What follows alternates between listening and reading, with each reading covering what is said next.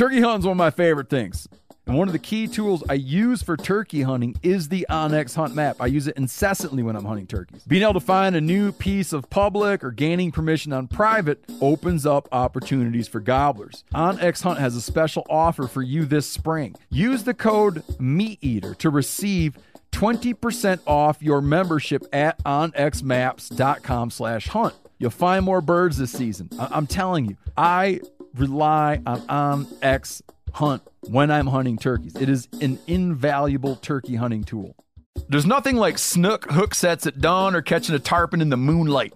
Find your next fishing trip made easy on fishingbooker.com and experience the magic of the Sunshine State or any other destination on your fishing bucket list. Book a blue water adventure in search of sailfish or go snapper fishing with the kids. With over 6,000 captains and trips to choose from, planning your next one just got a whole lot easier. Download the Fishing Booker app on the Google Play or App Store or visit them online at fishingbooker.com to book your trip today. You never want to find yourself out on the water fishing without your essentials. So it's best to always pack a Columbia PFG Solar Stream Elite hoodie to protect against the sun. Man, I was just in Hawaii and I had my Columbia PFG Solar Stream Elite hoodie with me. And here's the deal. We're in and out of the water all the time, getting in to go spearfishing, getting out, taking the kids to the beach. I'm not going to mess around all day putting sunscreen on, then having to get washed off. I just run a hoodie. Columbia PFG has a lot of great gear. So before you head out on the water, head over to Columbia.com/PFG to shop their performance fishing gear.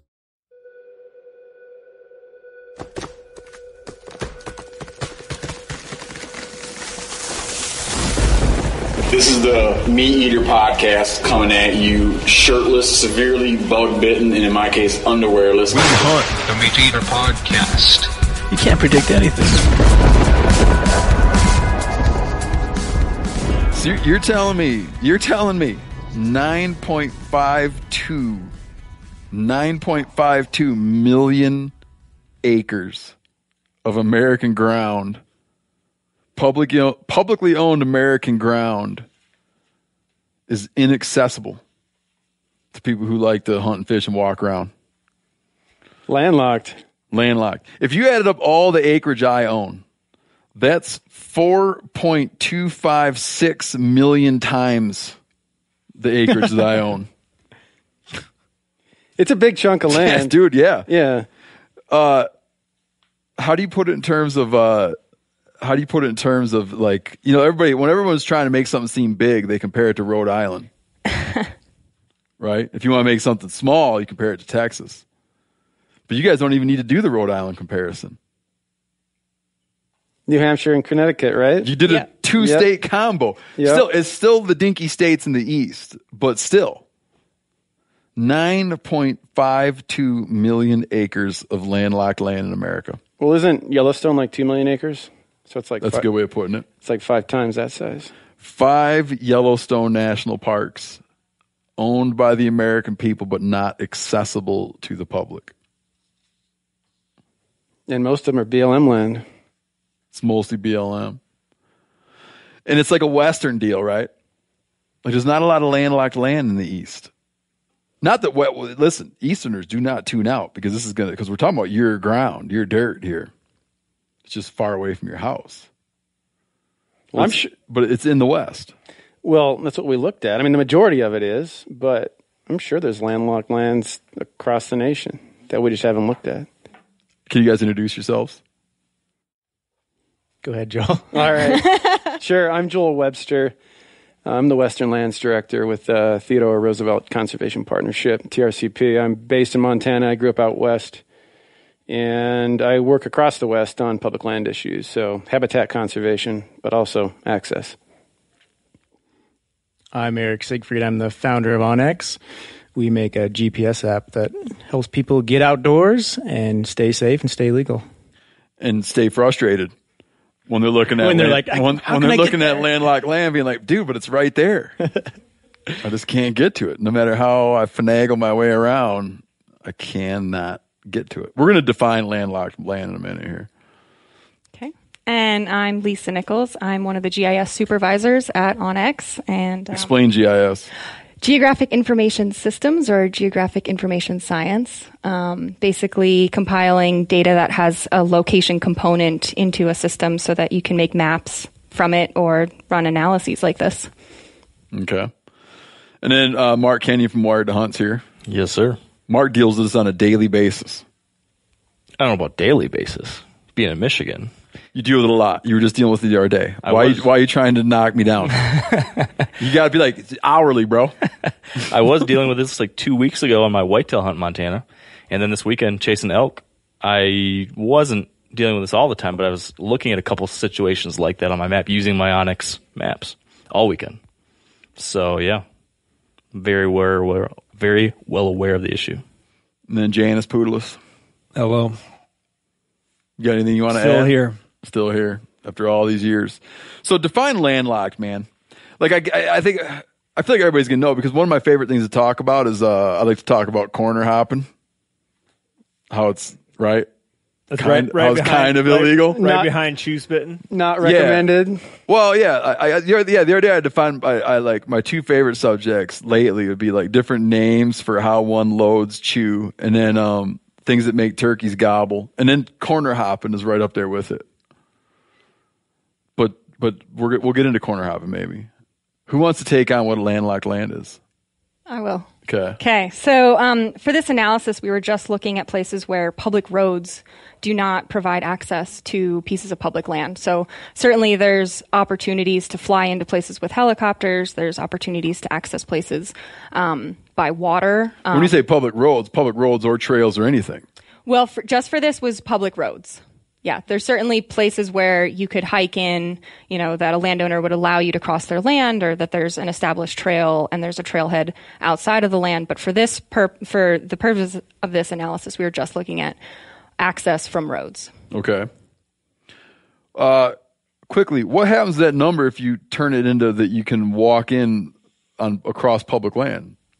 It's just not something that we could really capture with the data that's so available. What do you call designated wilderness? You can't walk. You can't drive on it.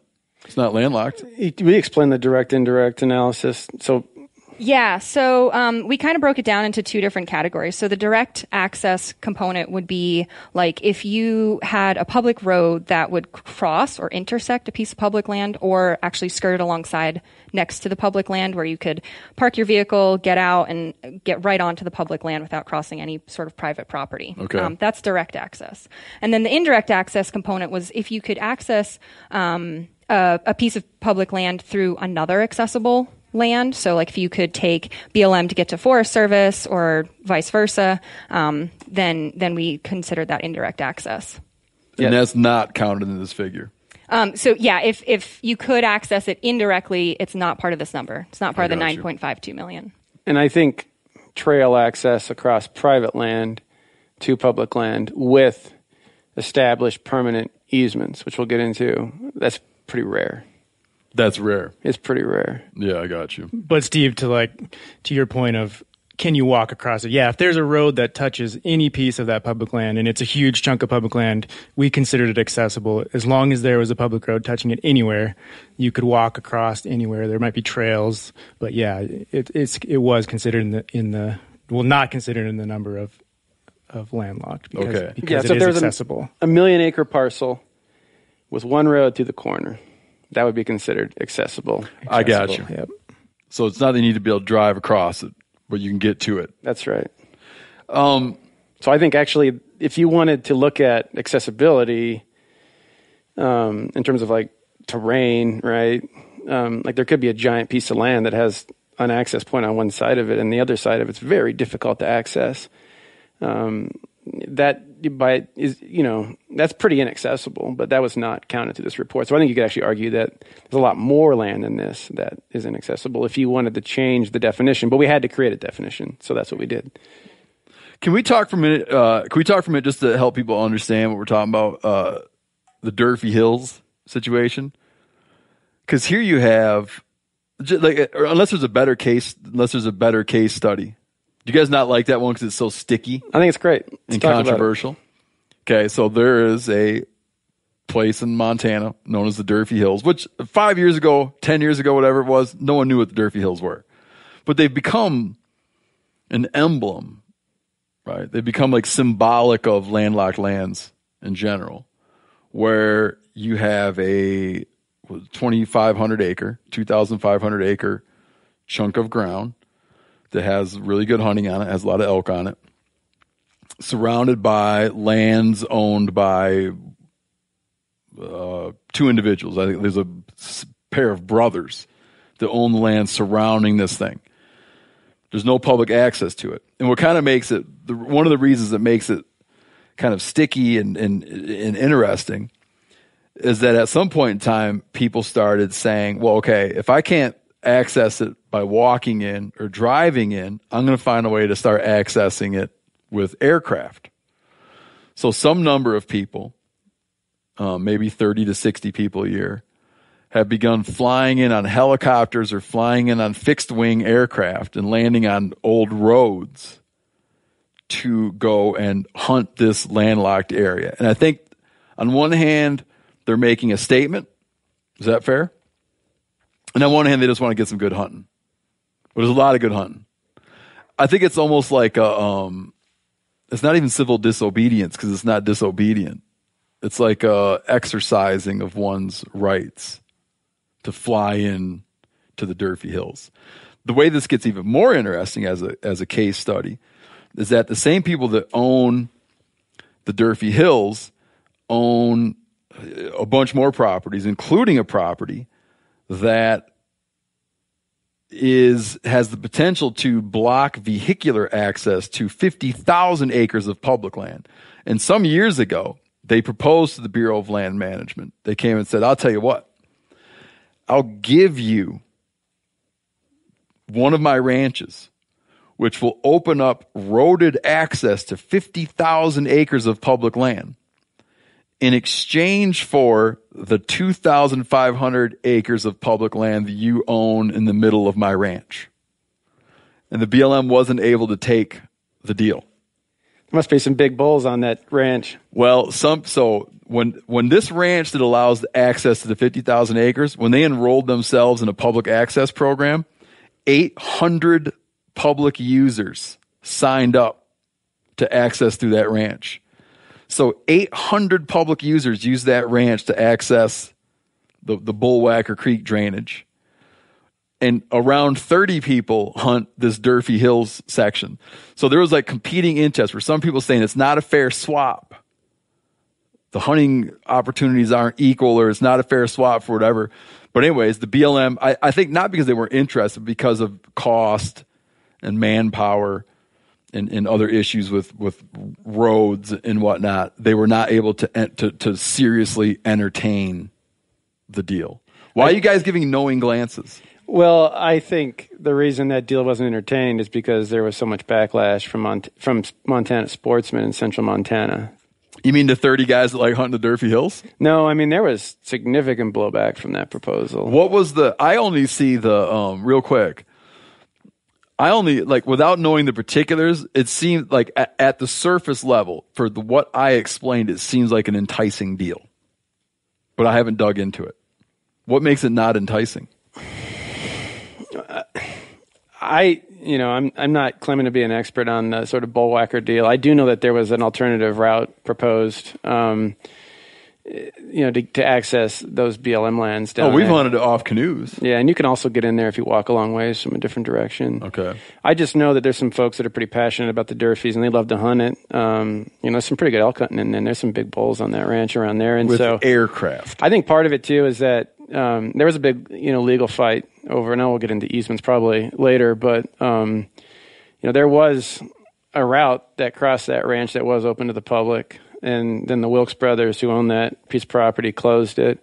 There was some litigation over that went to court, and the sportsman's community lost, people who were involved in that. And so as a result, that route was closed. And so I also think that there's a little bit of a taste in people's mouths. Yeah, I got you. There's another one, just to give people another example of what we're talking about when we talk about struggles over landlocked lands. There's a ranch in Colorado where, Joel, you and I have been there. Why are you giving a knowing glance? Am I We're good. Okay. There's a ranch called the High Lonesome Ranch who's in a big legal pissing match with the county in this case, where there's a county road that accesses public lands. And they're in a protracted legal battle where the county gets outspent. The county already, they put $40,000 into legal fees, and it's not, I don't know if it's sustainable. They keep getting outspent. But they're saying, hey, man, that's our road. That's an open road. The ranch has it gated. They're saying, no, it's not open. We got a gate across it. Yeah. To prevent people from accessing big chunks of public land. So the point being, these are like battles that are being waged. There's like battles being waged around public land access all the time. And I know that you're not coming at it saying that everything should turn into a fight, because there's a lot of situations where these things can be resolved with willing sellers, willing buyers. There's public money available. I don't want to act like it's all like contentious and nasty and people suing each other, but I'm just trying to raise the idea that there are little battles in the war over public land access that do turn ugly and contentious. And I think those battles are becoming more common as we see a shift in ownership patterns across the West with, new people moving in with a lot of money who aren't from there, that maybe don't, traditionally a lot of these places were open, just by knocking on the door or helping somebody out on their ranch or whatever, you get access to go hunt their property. And that's changed. And so as a result, there's more and more conflict. And I think, I think what's going on in Colorado, I think what's happened in the Crazy Mountains is just emblematic of what's happening in today's world. I think the intent of this project we're working on, and then we put together here, though, is to really focus on cooperative solutions that bring people together to help solve this problem, prevent that from happening in the first place. Can you give me a quick rundown, anyone, on if you had to say, like, generally what allowed lands to become landlocked? Like, what were the mechanisms in place? That it seems like a really weird oversight, right? Well, I think it just happened by the nature of the West and how the West was settled. There's a whole, bunch of laws that are tied to, it all started out with the Homestead Act, right? Which in 1862 was the first one, and there were several where, settlers were coming out from the East and coming out here and getting their 160 acres, and they were going to make a go at it. Like, that was when you, staked the claim. That's right. Yeah. There's a lot of movies on that. And, that's where it all began. But then, there were the railroad land grants, where there were these individual attempts by Congress to get these railroads to these specific areas where if a company went and built a railroad, they get alternating sections. So a checkerboarded style landscape. Alternating sections would be given to that railroad. Across the landscapes, you'd have one section's owned by the federal government or the General Land Office at the time, and then the other section's owned by that railroad. And they allowed them to be corner to corner. Corner to corner. I know you guys have talked a lot about the access implications. Oh, no kidding. So that's like, there you can vividly see the problem. Yeah. And there's other crazy stuff too, like during the Depression. And there's this one law that was called the Bankhead-Jones Farm Tenant Act, which I find really interesting. It was passed in 1937. And what it did is it bought a bunch of failed farms back from private landowners in places where it just wasn't suitable for farming. People had gone and homesteaded that land. It was rough and rocky, and they probably used it pretty hard, and it just wasn't proving. And so the federal government actually went and bought that land back. And that went back, originally all went to the Forest Service, but some of it ended up going to the BLM. And if you look at the Dakota grasslands and in North Dakota and South Dakota, like that Badlands country, which is really great mule deer hunting. You look at the High Line in Montana, and then also the Lewistown, like some of that breaks country right around it anyway. And then also down in Wyoming and New Mexico and Colorado, there's just 11 million acres went back to the federal estate that were private, right? And this is all happening in a disjointed fashion. And so as long as their surrounding neighbors stayed solvent, that piece of land in the middle became federally owned, but not federally accessible. That's right. And then there's the notorious Oregon and California sort of railroad scheme where there were 3.7 million acres made available for a railroad company that would build a railroad across Western Oregon, again in a checkerboard pattern. And then they were required to sell that land to settlers in 160-acre chunks for $2.50 an acre. But they found that about all that stuff, man. What's that? At that price, Yeah, I'd buy right. it all. I'll take it. I'll take it. And I think they felt the same way because they wanted to turn it into timber companies. And so instead of like giving it to settlers, they figured out a scheme to turn it into timber companies so they could cut a bunch of trees and make a bunch of money. And people, Just to have like ghost individuals purchase it. yeah, they'd go down to the bar, I think, and get somebody to help them to come in and buy that land for $2.50 an acre, and then they'd get it from them for the same price probably. I don't know what they'd give them in exchange for it. I'm sure there was some compensation. But then they just accumulated these, mass holdings of land. And then, a bunch of people went to jail for it. And then in 1916, 2.8 million acres of that land came back to the General Land Office, which eventually became BLM land, Oregon and California lands in like southwest and northern California. And if you look at that on the map, it's a mess. And that stuff wound up being messy and inaccessible. It's messy, yeah. And some of it's accessible because there's a lot of timber production in that country, where you've got a lot of timber roads, and so they kind of cut in and out of the checkerboard pattern. So not all checkerboard lands are inaccessible, right? Especially like in timber country, where oftentimes the Forest Service will own a road easement across that private land onto their own section. And as a result, that access is sort of maintained to some of those sections where those roads exist, but not all. And we're talking about a lot more. When we say a section, we're talking about a square mile. So like if you live in one of the many states that has townships, your township is 6 by 6. So 36 square miles is a township. A square mile is only 640 acres. But what's the biggest chunk of landlocked land in the country? The biggest one that we found was 22,264 acres in southern Wyoming. 22,000 acres in one chunk. It's like 35 square miles. So without getting into names, does the dude who owns some of this, is he just like, man, I really like this setup? Where basically you have access to a lot of land. You have no tax burden. I'm sure some dudes are. Oh, they gotta be. Yeah. Some people gotta hate that this is a conversation that's going on right now. They gotta be like, man, I just want to keep quiet. Enjoy my 22,000 acres of land that I don't pay taxes on. There are like 5 to 20,000 acre parcels all over the place that have no permanent legal public access. And it doesn't mean that some of them aren't. 5 to 20,000 acre pieces. No, just all over the place. There's tons of them. I see where you got it broken out by state, where California has almost 500,000.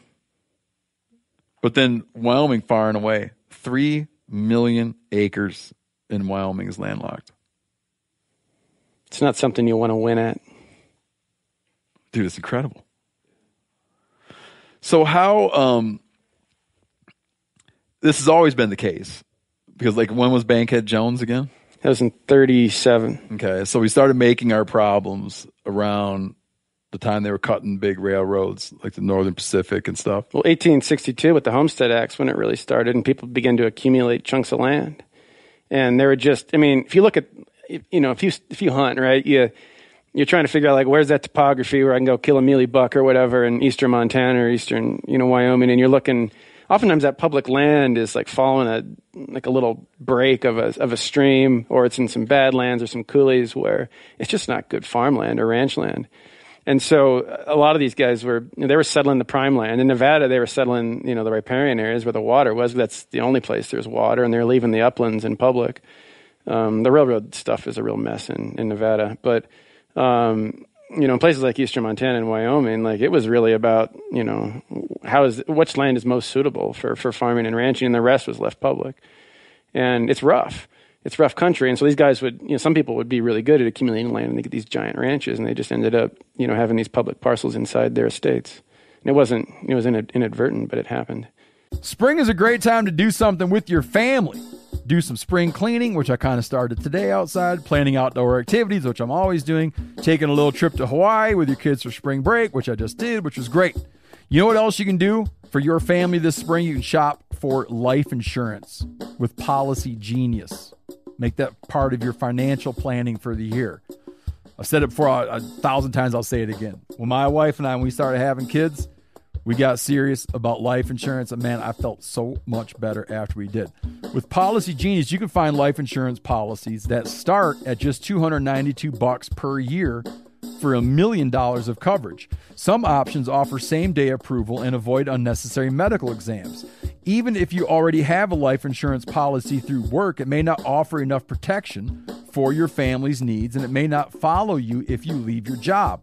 So save time and money and provide your family with a financial safety net using Policy Genius. Head to policygenius.com or click the link in the description to get your free life insurance quotes and see how much you could save.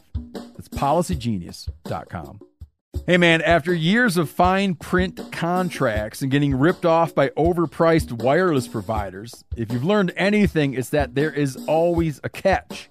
So, when I heard that for a limited time, all Mint Mobile wireless plans are $15 a month when you purchase a 3-month plan, I thought, well, what's the catch? But it turns out there isn't one. Mint Mobile's secret sauce is that they sell wireless service online. They cut out the cost of retail stores and pass those sweet savings directly to you. Ditch overpriced wireless with Mint Mobile's limited time deal and get 3 months of premium wireless service for $15 a month. To get this new customer offer and your new 3-month unlimited wireless plan for just $15 a month, go to mintmobile.com/meateater. That's mintmobile.com/meateater. Cut your wireless bill to $15 a month at mintmobile.com/meateater. $45 upfront payment required, equivalent to $15 per month. New customers on first 3-month plan only. Speed slower above 40 gigabytes on unlimited plan. Additional taxes, fees, and restrictions apply. See Mint Mobile for details. Sport Dog is the most recognized brand in the hunting dog training industry. Born in 2003 in Knoxville, Tennessee, Sport Dog was forged by a passionate group of hunters and dog trainers who intimately understood the challenges of the field and the special connection between hunters and their dogs. The Sport Dog promise to consumers is simple.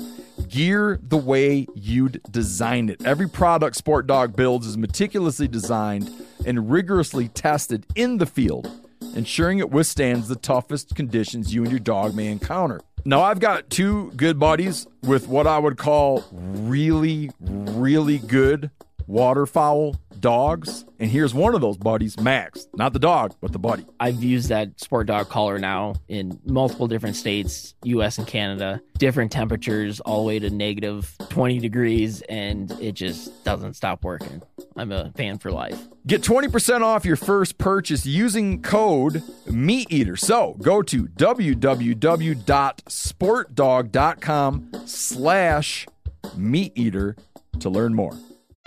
So what is your, I want you guys to explain how TRCP and Onyx work together to compile information and what the goal of it was. But what was the thing that initiated the conversation in the first place? Well, Joel, you can tell your story, what you learned from being in D.C. so much. Okay. That's the start of it. It is. Yeah, so I mean, one of the things that happened at the beginning of this administration under the Secretary Ryan Zinke of the Department of the Interior is he issued a series of secretarial orders, which were like directives to the different bureaus of the Department of the Interior. And so you've got like the U.S. Fish and Wildlife Service, the National Park Service, and the Bureau of Land Management. The BLM, is the largest public land management agency in the country. They administer 245 million acres. And through these orders, there are a couple of them where he directed the bureaus to identify places where access is limited or non-existent and opportunities to make those lands accessible. Really? Yeah, it's good stuff. That's good stuff. And what did they have in mind there? Because was it looking for ways to spend Land and Water Conservation Fund money, or?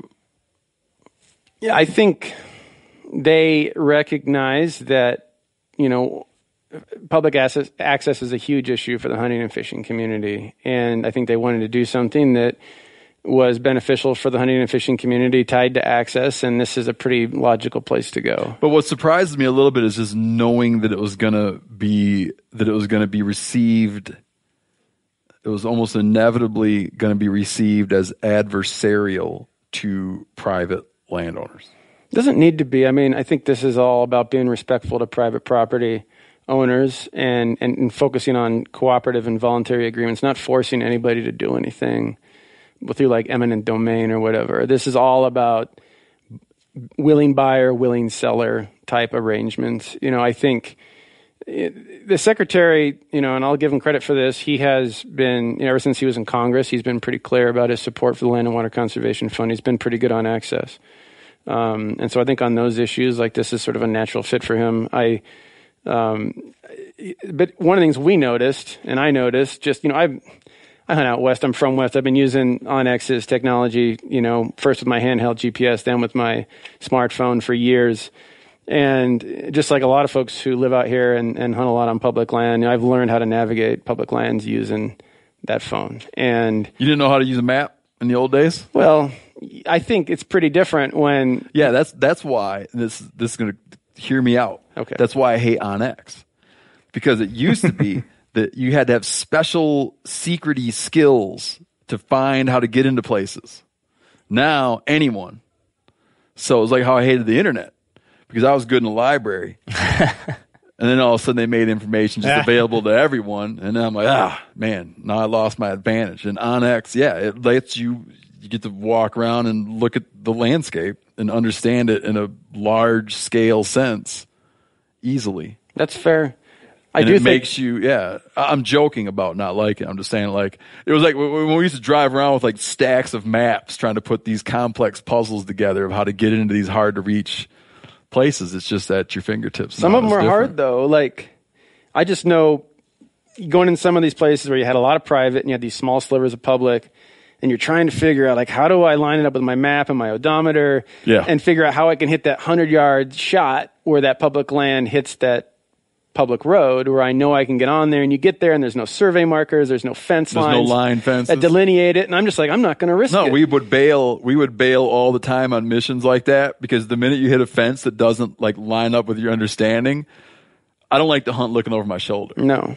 So when we used to try to do things off paper, it didn't give you the certainty, because we had this conversation the other day where we're using OnX elk hunting, and we're showing a property boundary, and the fence in the old days, I would have viewed this fence as being inviolable, right?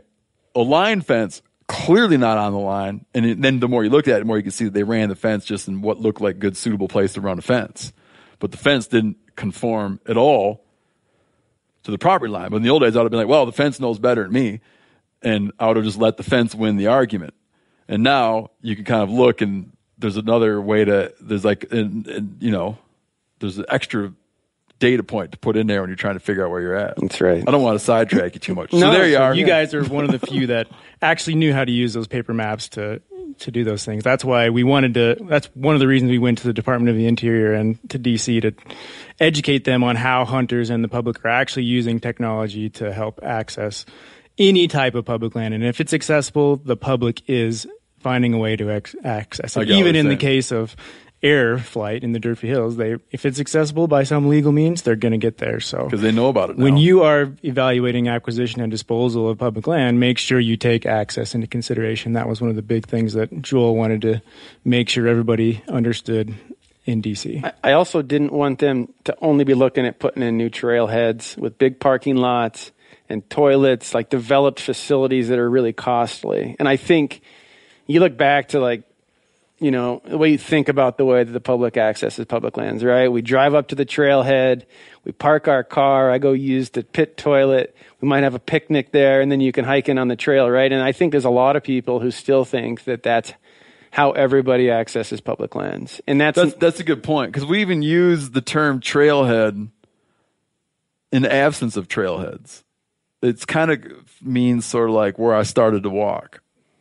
Yep. And one of the things that I was really worried about in particular are just, you got folks back in DC, they're looking at how to provide access, right? And they've got this big chunk of 2 million acres of public land, and they're going to be very likely trying to figure out how to, like, create another access point on that, instead of thinking about, what about this 5,000 acre chunk over here that has awesome hunting opportunities potentially, but it's lower profile, it's not as sexy, but it's really purposefully important. And that's something that I think this project feeds into in terms of this report, but also that visit is just really trying to help direct their work. We're really trying to help them focus on the fact that they should be looking at these smaller chunks that, heck, 5-10 square miles. If you could buy 40 acres to tie that to a road or buy an easement, you could open that up to the public. It's not that expensive. It's actually pretty inexpensive. And that's a huge amount of land you just opened up for everybody to go use.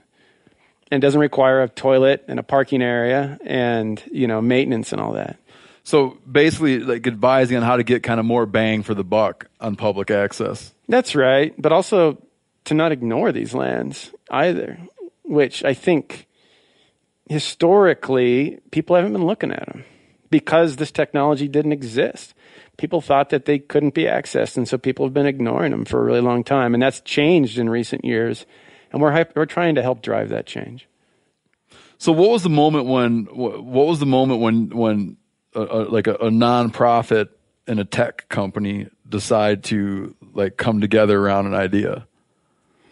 Well, we had, I guess that was late 2017. As a company, we had defined for ourselves a company purpose to give back to access-related causes, because that's what made our company what we are today. We show people where you can go in the outdoors. So we wanted to give back to that. So we defined a company purpose for giving back to access-related causes, started to look around, and that's when, by who knows what higher power, Joel shows up on our doorstep and says, "Hey, I've got this problem.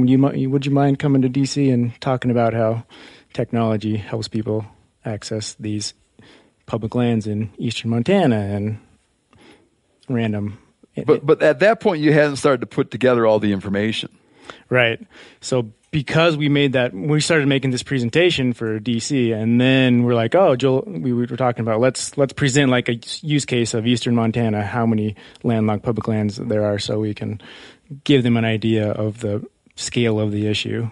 And we did that, and like, well, now we got LWCF coming up. Why don't we do a full analysis and get the whole picture of the western landlocked public lands? So is this analysis more exhaustive than anything that the feds have put together? I haven't seen anything else like it. And part of the reason I think this happened is because the feds have expressed an interest in this. Like, we've been down and sat with not only with Interior officials about this, the Department of the Interior, but we sat down with Bureau of Land Management staff, and they're like, we've been directed to figure out, where these inaccessible lands are, and we're trying to figure out exactly what we're going to do here. And we're just looking at each other like, well, maybe we can help with this. Well, I don't think they necessarily can, because our team has done a ton more work to actually look at the public lands, compare them with the parcel data, and we'll use those BLM data sets that say this is public, this is private, and they'll have all these errors in it. And we compare that with the tax records, and it says there's an owner that you say this is BLM land, but there's actually an owner on it, so there's a conflict there, and we determined that actually it is privately owned. So we actually have done that across the West, across a lot of the U.S., to make the most accurate picture of land ownership, which our customers really love. 93% is BLM land. 93% of landlocked acreage belongs to BLM. That's right. So that's who you're primarily having a conversation with. I think there's certainly other access challenges with Forest Service land, but because of the way that like the Forest Service was established, right, with these forest reserves, with people like Theodore Roosevelt setting them aside, or the refuge system or the parks, right, those were identified areas of importance that were set aside a long time ago because people are like, these are special. BLM lands kind of happened by accident in a way, although I have to admit they're like some of my favorite hunting and fishing country. Yeah, I love them. I love them. I really like them. Yeah, because I feel that on BLM land you get the greatest sense of sort of the greatest sense of kind of freedom, and also the greatest sense of, in a weird way, oftentimes like an exclusivity, where there's just all these like BLM kind of like hidey holes out there, like not very visited places. I think the national forest is, by the mere fact of being national forest, generates some amount of user awareness. But there's just like some BLM lands you get out there and you just feel like you could sit there a month and nothing's going to change, They're also great for Western style hunting if you like to sit behind a spotter and glass things up from a mile away. Yeah. Now, am I correct that this is just federal lands you guys looked at? That's right. Do we have any idea of what the quantity of state lands might be that are landlocked? Because I've run across a lot of that too. Yeah, that's a good question. Yeah, so we just were looking at federal lands because state and local land have so many different uses. So there's a lot of times where state lands are to generate revenue for the state. Same thing with, municipal lands, county and city lands. And so they might not, the state and municipal lands might actually not be for public use.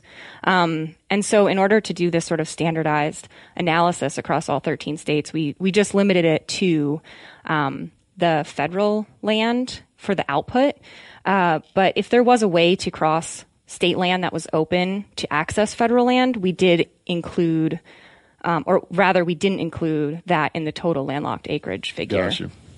And it's just a time thing. I mean, our GIS team's mainly focused on creating accurate updates. land ownership and updating the land ownership. So I sprung this on them after the whole year's plan was out there, and they graciously took it on and did a great job and put in extra time to make it happen. And it's really thankful for that. If you had to guess, where is state land at? I saw Lisa. If you had to take a wild stab. At the total for all these 13, I have no Give idea. me a percentage. Okay, here's what I like to do. Tell me that you'd be surprised if it was less than X and surprised if it was more than X. Why? I have no idea how to answer that. If I told you, hey, you know what? There's only one section of landlocked state land in the American West. Would that surprise you? That's not true. Okay, if I told you there is 1 billion acres That's of not true landlocked, either. okay, so we're getting closer. Now, let's say I came to you and said 100,000 acres of state land. It's only 100,000 acres. Across all 13 states, Yeah. 100,000 acres. I think it'd still be higher than Okay, that. so we're getting there. Yeah. So it's a sizable chunk. I think it's Yeah. pretty high. I mean, Yeah. if you look at the way that the states were granted land, they received 2 sections per township. And so they're like randomly situated in the landscape. I think I saw, and I'm pulling from memory here, so I might be slightly off on the acreage, but I think Montana, the DNRC did an evaluation, and they found 1.2 million acres in the state of Montana. State lands were landlocked. What? Yeah. And Let I me mean, check look, you my- think let me about it, check my right? pamphlet here. You've got these, these sections, right? And was it 16 and 36? Is that? I think the 2 sections that of every township were given to the states. And as a result of that, they're just randomly placed on the landscape. And oftentimes they'll be in holdings, right, on national forest or BLM land. But oftentimes, too, they're just stuck right in a ranch. Some of them are inside national parks, too. And so it's kind of a mess. And I know that there's certain states that are working on trying to address that issue. But the whole, again, historical way in which the lands were allocated has resulted in this situation. When I started whitetail hunting in Montana a few years ago on public land, I was trying to find spots like this, some decent public land. I was in a river valley where there's a bunch of state land, found some stuff that looked like it had road access to it. I was really excited, showed up there, and there's no trespassing signs on the roads that come right off the main county road, 10 yards in. And I was so confused. I'm like, this shows public land on the map. I was looking at a paper map at this point.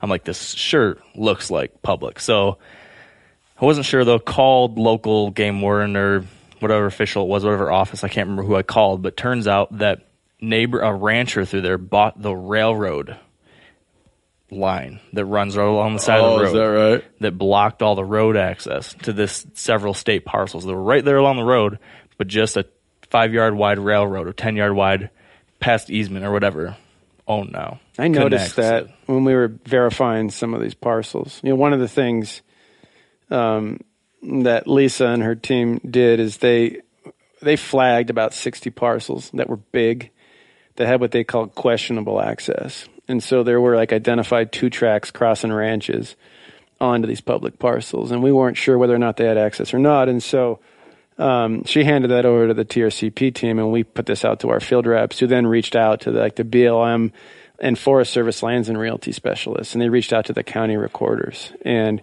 we're trying to figure out whether or not there were easements to these parcels. And it was actually pretty astounding how few there were. But one of the things we found was also these crazy railroad lines running through these parcels that separated them and stuff. And it's just what's going on here? And I wasn't aware that they actually owned that land. I figured they just, had their tracks on top of it. But yeah, it's kind of crazy. So what was the process of compiling all the information? And who do you decide then to present it to? So, one of the advantages that we had coming into this, as Onyx, we already had a lot of this data compiled for our products. So like Eric was saying, we could have just used the public land data sets directly from the public agencies, but those are typically generalized boundaries. And so to really drill down to this scale of analysis, we had to use data that had already been reconciled with the private parcel data. So we already had that done. So that gave us a finer scale to work with. And then, the second step was to really define landlocked, as we said. There's certainly places where you can access it from water, from air, from hiking in. But in order to really address this large-scale 13-state area, the western half of the United States practically, we had to normalize what we were going to call accessible.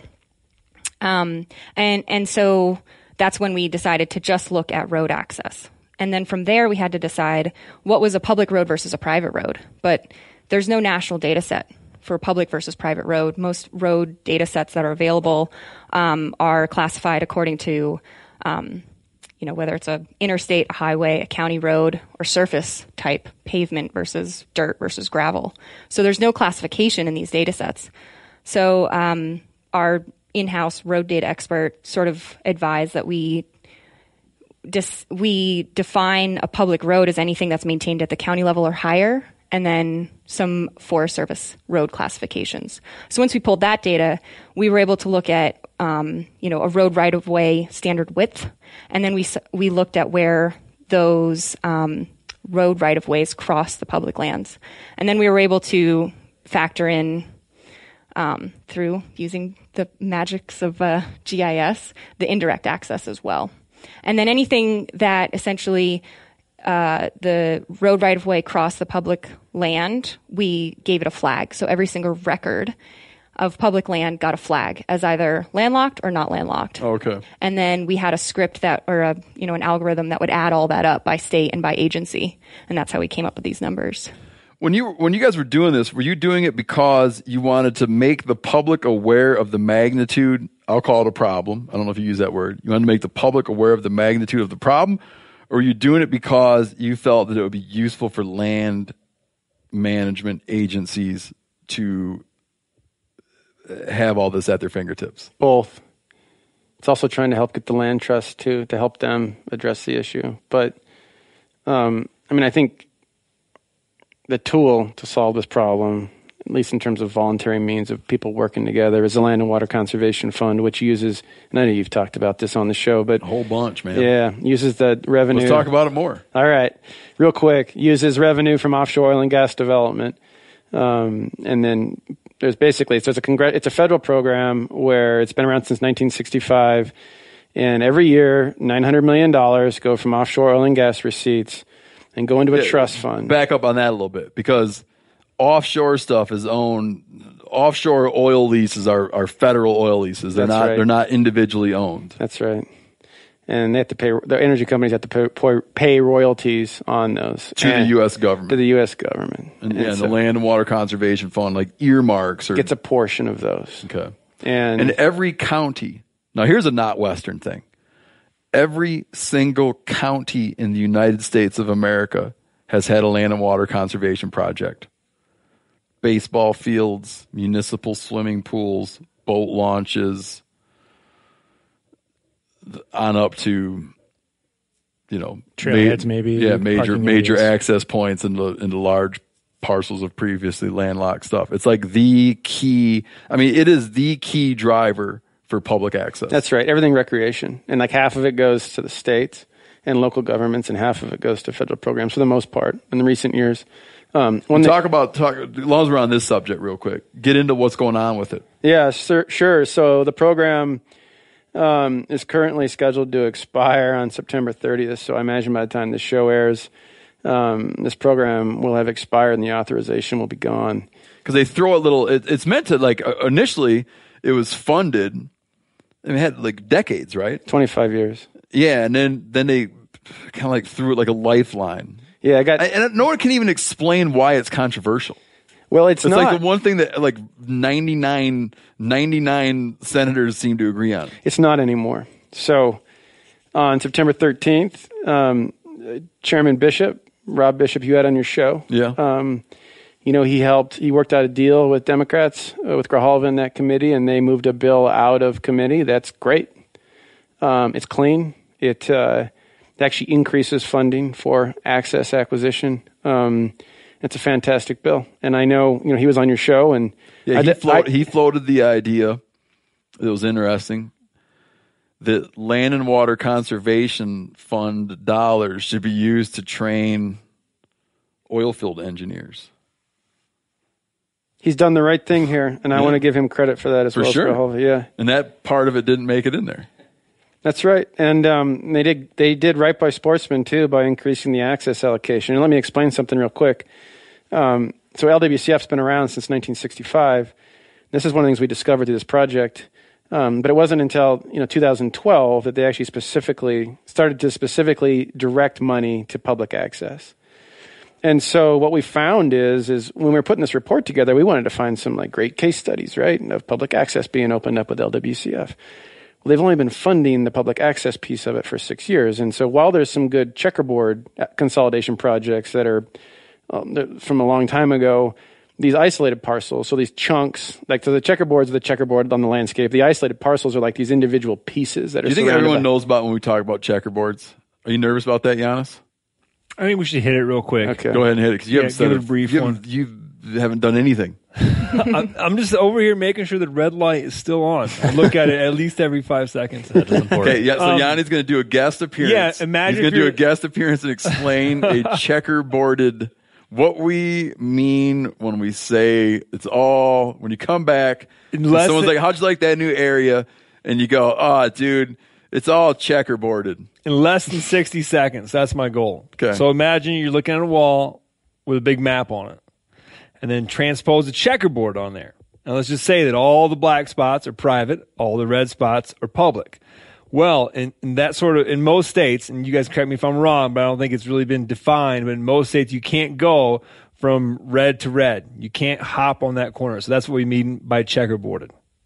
Yeah. How's that? You can only step in the red places, but you can't cross you can't corner hop. You can't corner hop. You can't bring your foot over any black either, even if you're only setting it down in the red, because the lines are infinitely thin and all kinds of other issues. That's right. And you can only step foot in the red if there's a public road that goes and touches it. And to even enter the red piece, it has to have a public road. Is that anything that's been broached? Is that an access idea that's been broached at all? Oh, yeah. They trying to get that access corner to corner? I think you're beating your head against the wall. They floated the idea in a number of places. A number of states, it's uneasy. It's uneasy. People will be, a number of states, people have been cited for it, challenged it. It hasn't been solved to really anyone's satisfaction. I wonder how much of this landlocked land could be solved for simply by allowing stepping from corner to corner, which seems like reasonable public. I would say the bulk of it. I would say a large portion of it. You'd be surprised. Maybe half. Lisa, can you plug that algorithm in real quick and give I'll give you us? 2 figures. Oh, no. We've had that question a few times, just saying, if we just change the policy on corner crossing, exactly how many acres would that open up? And, that's certainly a data challenge right there. That's a data challenge? Yeah, it's a data challenge. Meaning challenging. I mean, there's places where the corners aren't actually being represented by corners in the actual data sets. And so, when you look at it, your human eye can kind of see that it looks like a corner. But if you zoom way in, the data itself is not actually meeting at a precise corner. And so in order to define that, it can be done. It's just a matter of do we have the time to define that? Can you really assign someone to to explore every section? Yeah. I mean, you're trying to capture things with broad strokes. Mm-hmm, although I think she's pointing to the one place where you can legally cross some corners where they do overlap. Yeah, I mean the edges of the surveys. Yeah. Yeah, if you're a real student of the map. So like some surveyors screwed up and now you could do it?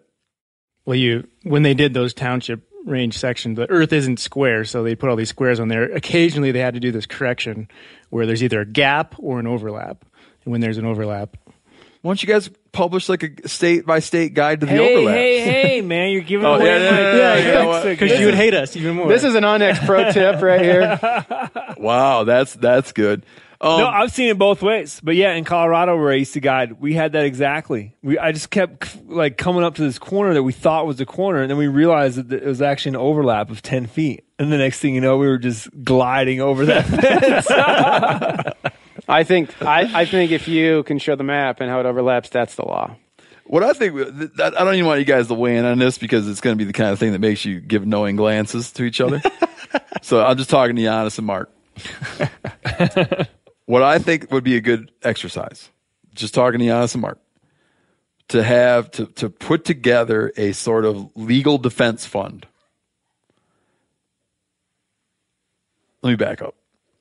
There's a good story about when someone was trying to clarify Montana's stream access law, that they knew that they had a way they wanted to challenge it.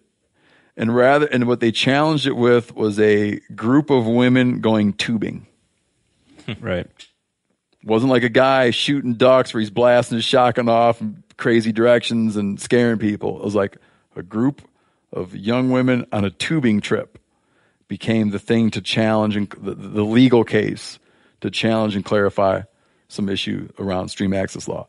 I think that it'll be good, Mark and Giannis, to establish a legal defense fund and have someone go to a place where they feel that there would be a chance, do a corner hop, and then move it through the courts and have someone voluntarily be like, I will carry this cross.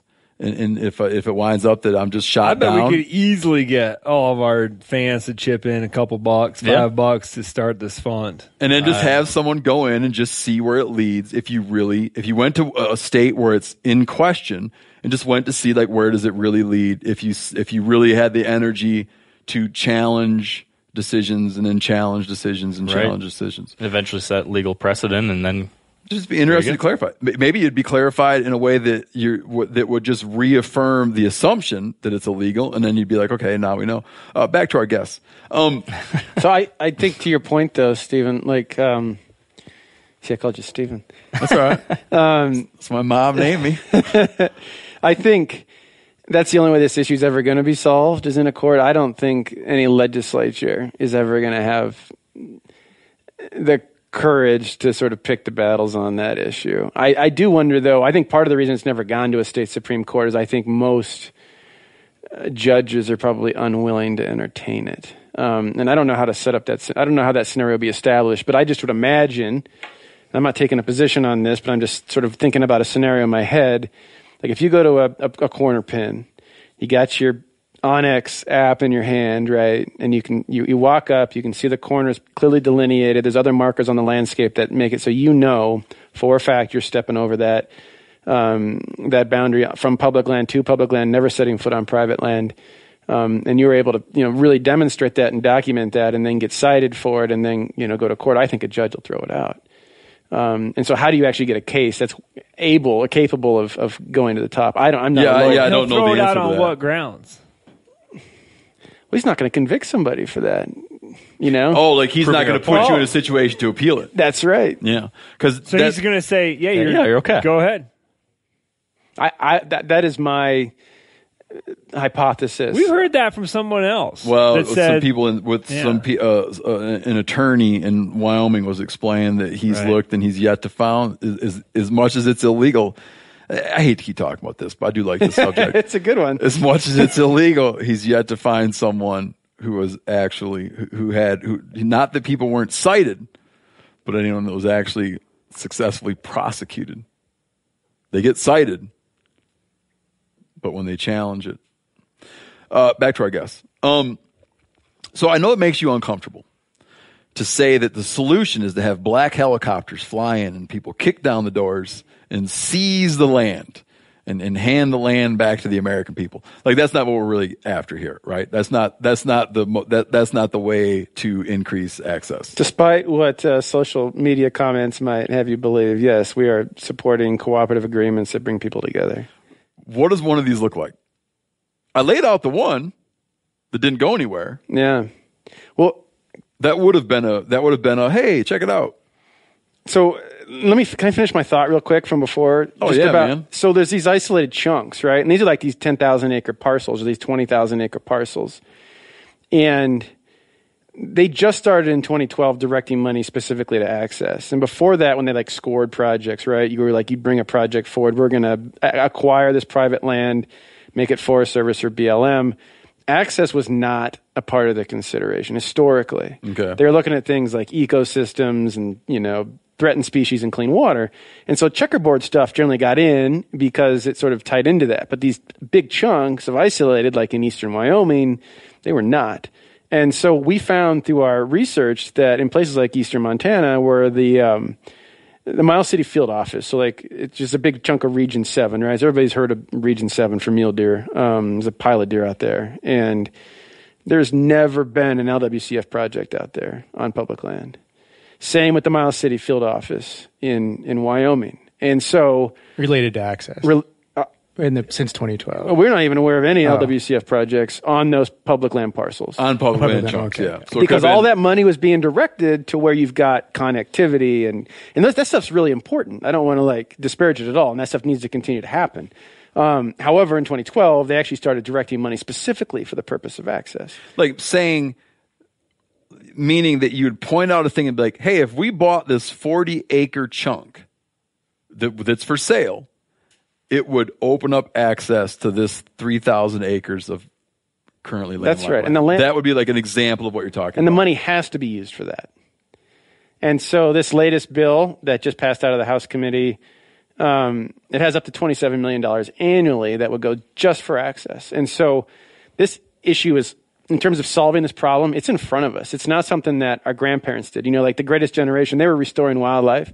I think it's time whooping the Germans. That's right. Yeah. That's right. And I think, it's going to be really the next 20, 30 years is when we open these lands up to access. And this program, which is going to expire on the 30th, is what we need in order to do it.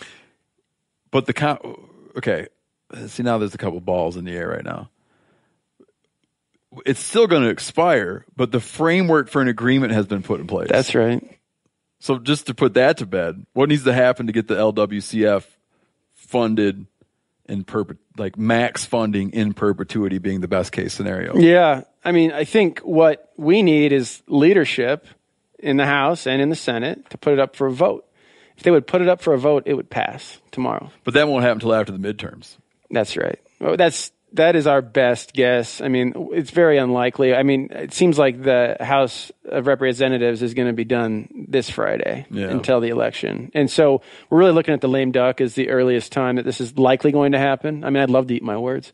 But and I think then at that point, it's going to depend on, how good of a night the Democrats have. I think if they do really well, that they're going to be like, well, let's just wait until Congress turns over and then we can write our LWCF bill. And so I think there's the risk of that, right? But I think that there's a pretty good deal on the table, and we'd like to see dedicated funding. So right now they have to appropriate it every year. So appropriators actually have to, even though there's money in the trust fund, they have to every year appropriate it. We want to see dedicated funding. So it's just like Social Security or Medicare, where every year it just rolls over and appropriators don't even have to mess with it. That money's in the pot and we know it's there. And it's not a new tax. No, it's not. This has been around since 65. Yeah, that's the one people start freaking out about. It's not coming out of, it's coming out of there's no problems there. Federal oil leases, and it's always been that way. It's just like what it's being used for. Yeah. All right, so they're not kicking doors down. There's a path forward. In your analysis, does it really seem like the best solution where we should be putting all of our attention is what are we doing with LWCF funds? You say that again, I'm sorry. In solving, in helping to increase access to landlocked lands, is it that, oh no, the LWCF is just one of many ways that we could begin to address this issue? Or do you look at all of the tools in the toolkit, so to speak, and it winds up being there's just like a hammer, and it's the LWCF? Well, I think the LWCF is by far and away the most powerful tool, and it can do the most. However, there are other tools in the box. There's also potential state programs or existing state programs that can help, crack at this issue as well. And so I think we need to be looking at all options. But I mean, $27 million every year specifically for access. In addition to the other projects, they're doing good habitat work and benefit access by default, right? So the other LWCF projects still do good things for access. They just don't do it as their primary goal. And so as a result, the money ends up going other places. But I mean, there's nothing even compares to this because states just don't have that kind of money. Have you guys worked with any nonprofits? Because, I mean, like Rocky Mountain Elk Foundation has opened up a lot of access through acquisitions. They do great work. Yeah, they've got a whole team that's dedicated, I think, to utilize those LWCF funds in 2012 for access. So they have a whole team that looks at these projects, and they're actually making the acquisition because when the landowner's willing or they have a relationship with the landowner, they've got to act on that when the landowner's willing. So they have to have this coffer of money to be able to act on that transaction. Then over the 5 years where LWCF gets approved or however long it takes for them to go through the government process of getting the LWCF funds. So they do that work. That's an RMEF. To your point and to your question, RMEF does a lot of that great work, and local land trusts would be great organizations to give to if you want to see. That's another way, private funding, if we're really passionate about this issue, like, hey, pony up, give to RMEF, give to your local land trust, and they're doing that type of work, and they're utilizing LWCF when they can. A very dear friend of mine passed away a couple of years ago, and his family, when they resolved all of his estate, they used it to secure a bunch of foot access along the Madison through a strategic purchase. It's really cool stories like that. Yeah. So it's interesting that people that were looking to do that, they're doing like those really annoying fundraisers on public radio, and they have what's called amplifiers, like someone who matches. Like if you want to spend private dollars for public good, it's a great amplifier to buy land that provides connectivity to landlocked land. Because you might be buying 40 acres, but you're really you might be buying 40 acres as a public gesture, but you're handing the public 240 acres. It's just interesting when people, like when individuals, like, I'll chip in, do my part. Yeah, I'm really curious to see how passionate the public is about this, and will they be willing to donate to organizations? A lot of old in holdings too, like just have been purchased over the years, where you'll find old structures and apple trees with bears hanging on them about this time of year. We have these examples in the report, like Beavertail, the Bearmouth, and 30 Mile Creek. Yeah, that 30 Mile Creek is the only example we found of isolated parcels being acquired with LWCF funding. It's currently underway. And that's Western Rivers Conservancy who led that one. And they've really figured out how to use this access money.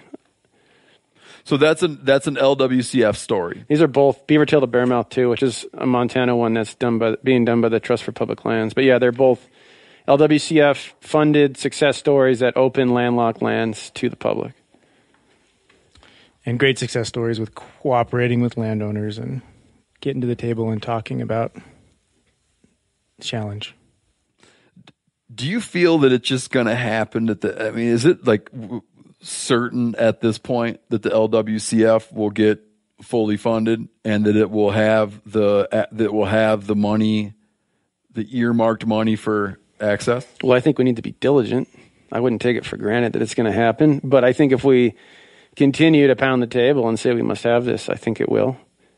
Did you know Rocket Money can cancel a subscription for you? They'll even alert you when there's been an increase in a subscription price and negotiate rates for you. I can see my subscriptions in one place, and if I see something I don't want, Rocket Money can help me cancel it with just a few taps. You wouldn't believe how many people are paying for subscriptions they don't use. This happened to me. It's annoying. This helps you find it out and get rid of it. Well, Rocket Money is a personal finance app that finds and cancels your unwanted subscriptions and monitors your spending and helps lower your bills so you can grow your savings.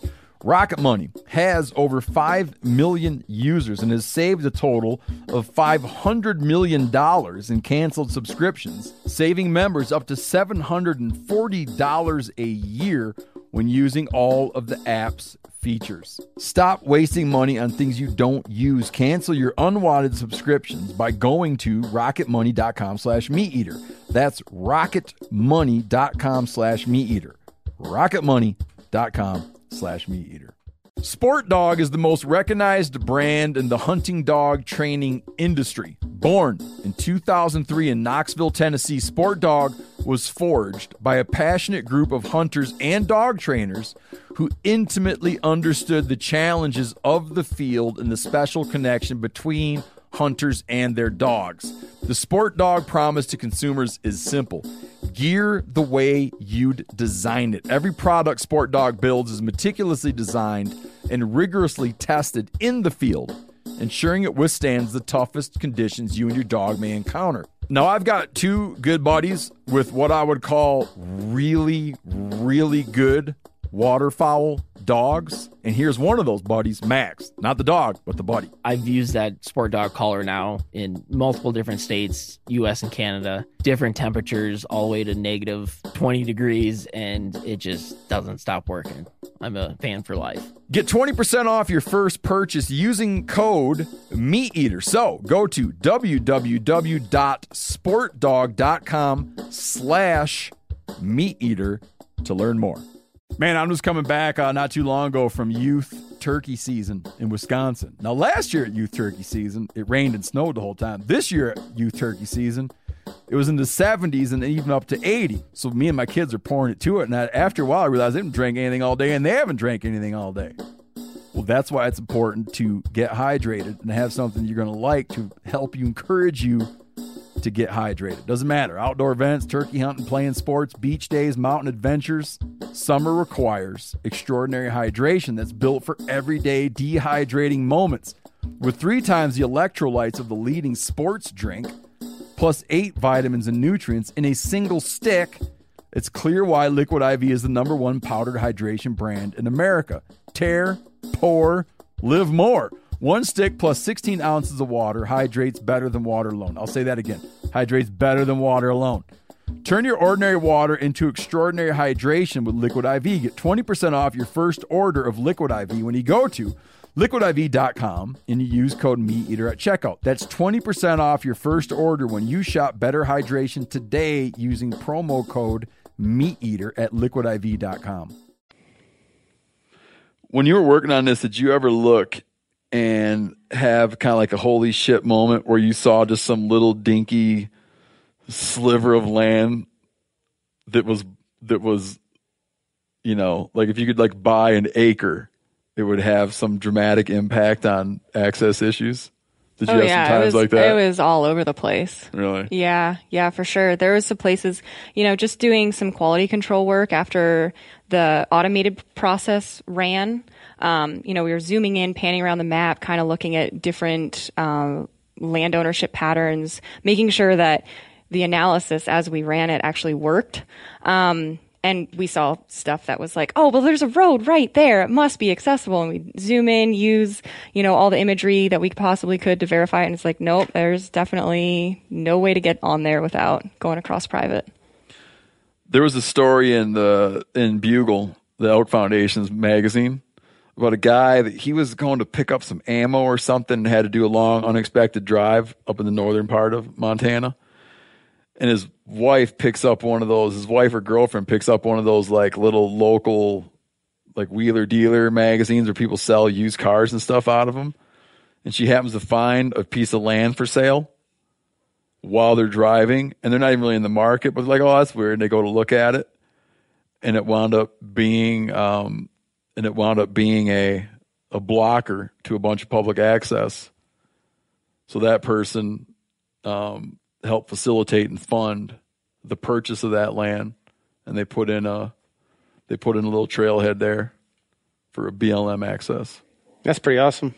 Yeah, and that was just like, because imagine the power at your fingertips. But this is just a dude driving along reading like a classified ad in the newspaper and identified stuff. So maybe rather than our legal defense fund for the checkerboard case, we should just that's too put much together fun. That's too much Kickstarter fun for this. I think that it would be an interesting thing if it'd be an interesting thing to look at the places like you recognize, these places where you're kind of like these like sort of wow moments of, it's right man, there. you're telling me it's so close but not there. Yeah. And we're able to at the same time put something in place to monitor when those, again, like the willing seller, willing buyer model, to monitor when those places come up, or to initiate making offers on those places and just see what sort of public support one would get in driving those dollars. What does that initiation look like? Like, so you guys brought this information to DC, right? Did they do anything with it? Or they just go, hey, thanks, that's interesting? Or have you heard any feedback? Yeah, let me answer that a little differently, I guess. So what we're trying to do is provide information on where these big inaccessible parcels are to people who can help open them up to cooperative agreements. And one of those partners, obviously, is the Bureau of Land Management, but there's also land trusts out there. And there's people out there who do this for a living, where they work with landowners. They sit down over coffee. They're non-threatening. They want to like work out a deal that works for that landowner as well as for the public, and can help broker those deals. And those things take years, right? You got to build that trust. And so that's how I think we want to use this information, not create a polarizing fight with some of these landowners. Because there's a lot of people who believe that, that it should be a right that private landowners should have to let them cross their land to access these public lands. Yeah, but that idea is not going to get anywhere. I know it's not, but we also don't want to, pour gasoline on the fire. And I think, Scotland, they have right to roam. Yeah, well, there's prescriptive easements here, which happen in some places, but for the most part, right? I mean, What's a prescriptive easement?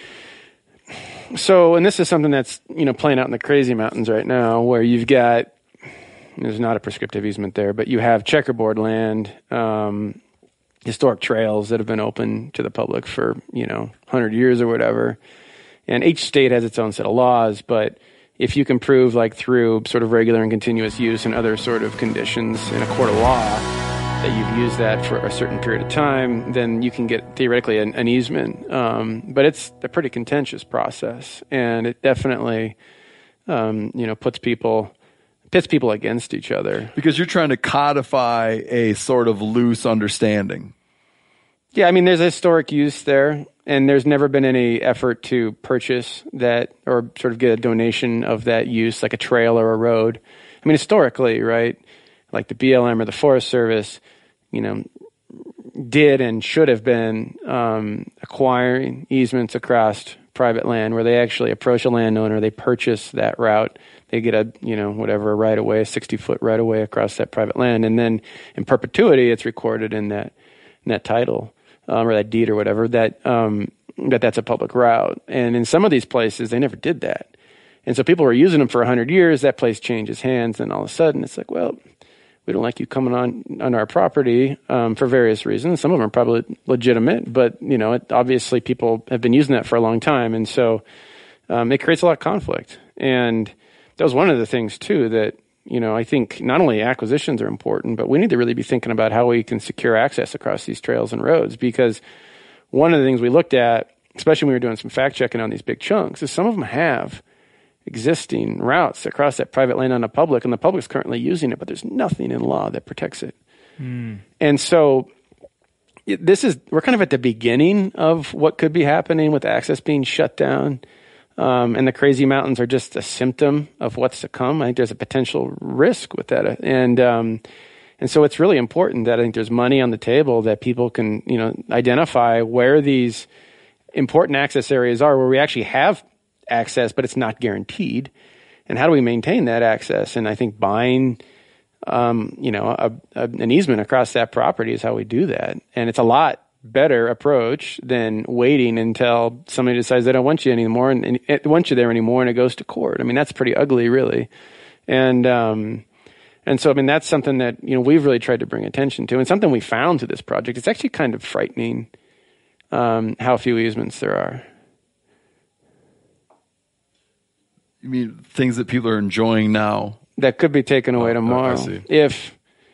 If, and I don't know what the situation is, but I imagine there's a lot of private landowners that think that those are public routes and that there is something recorded, but there isn't. And if they became aware of that, then they might close it. And so it's a delicate situation. Yeah.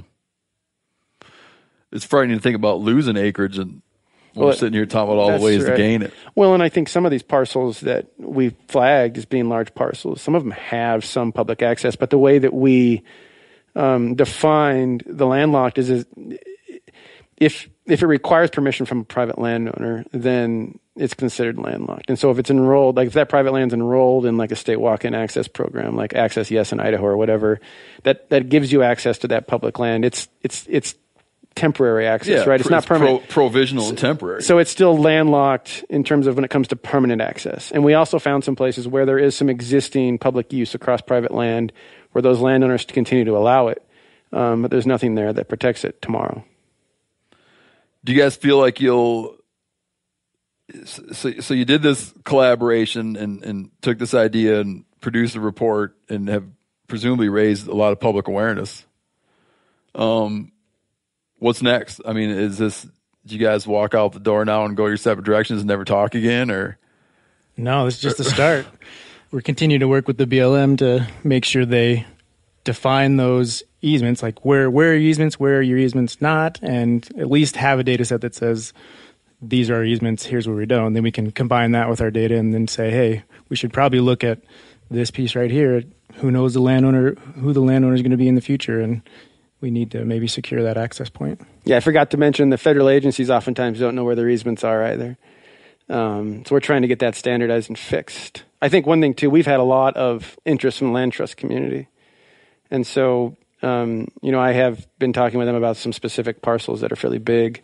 But that's one thing we're talking about, too, is how we can provide them with some information on, the most sizable parcels that we think should be a priority for access acquisition that they can then go through and screen. But every parcel over so big a size or whatever, things like that we're talking about.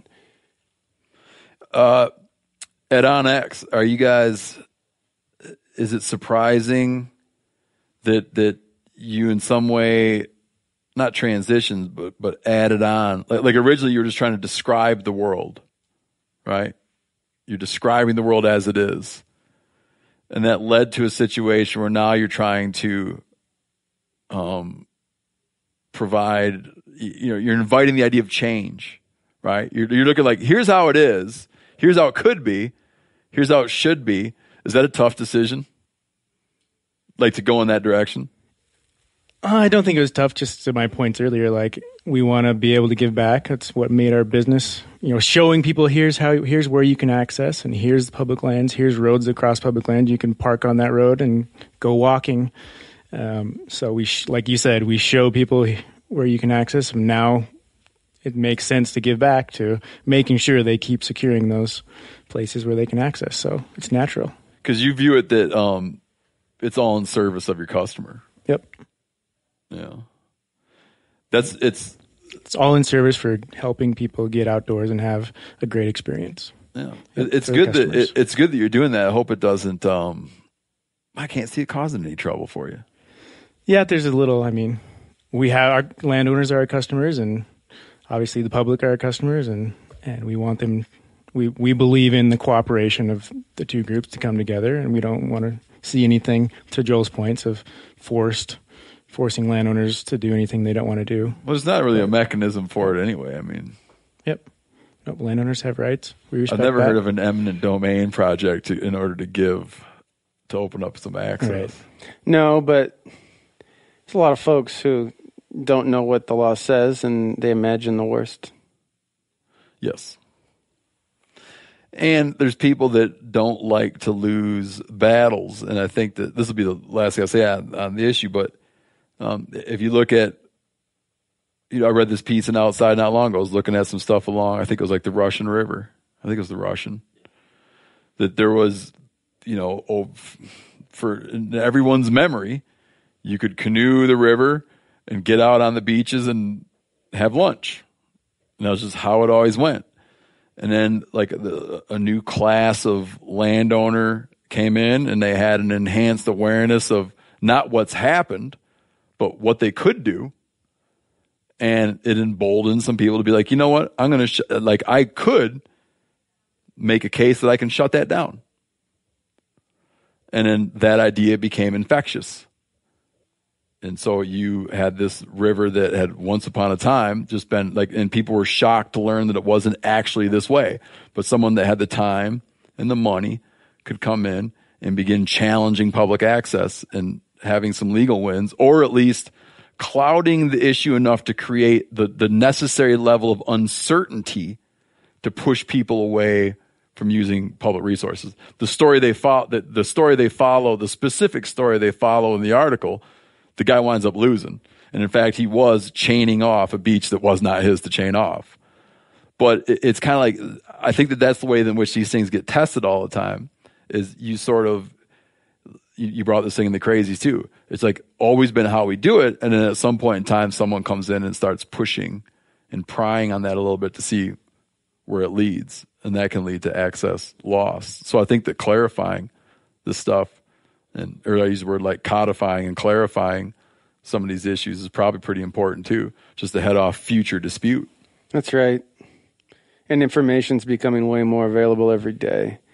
And so I think... Because the internet. That's right. The damn internet. It is, which is an amazing resource.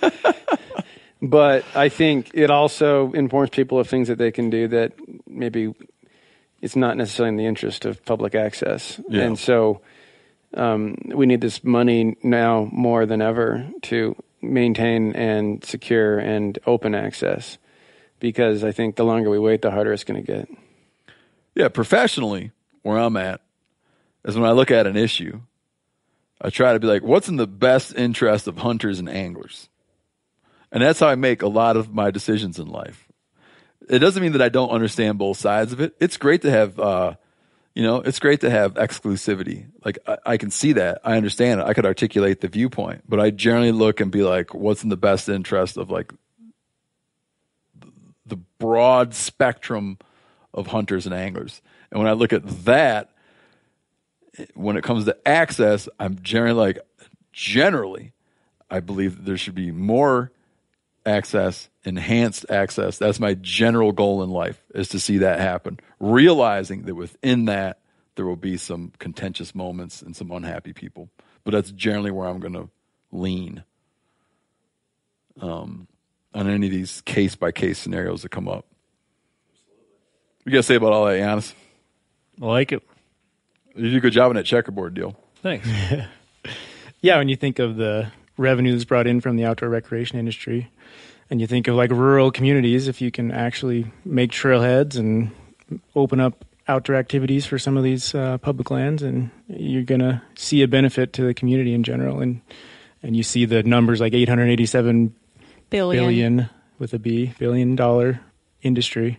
It's getting close. Yeah, it's getting close to being, the outdoor industry is getting close to being $1 trillion industry. Wow. It'll get there. No, yeah. Absolutely. People have to start paying attention to that stuff. That it's a huge, sustainable economic driver. That's right. And people being able to go outside is economically valuable.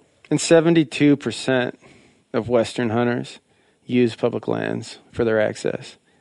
And you think about the fact that there's some of these places where, a quarter of the lands are landlocked.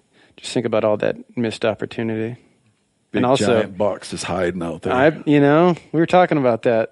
It's like, ooh, look at that coulee on that parcel. I bet you there's some bucks in there. One of my, this is early Onyx days. I remember driving along one time and just like happened. I was driving along with my buddy that passed away a couple years ago. We were driving down the road. And I had to like look out. We're going turkey hunting in one place. I happened to look out, and I'm looking like we're crossing this kind of coulee. And I looked out and saw a turkey, and I'm like, oh, a turkey. And I remember someone going like, it's public. And just like slamming on the brakes, because like the rest of your life you just drive past, but now you drive around that thing open on your GPS or wherever you got your phone. You just drive around going, oh yeah, look at that, look at that. Oh wow, I never knew that. That little corner comes up and hits the road, and off you go. Yeah, that's what we were trying to make sure everybody understood, is that most people probably think when they think accessing public lands, they're thinking trailhead, they're thinking like this parking area, but that's truly not the case anymore with technology. All you got to do is drive down any road in Western United States, heck, the whole United States. You could be driving down an interstate and not realize the public land that comes and touches there, that you can technically park on the side of the road and start walking.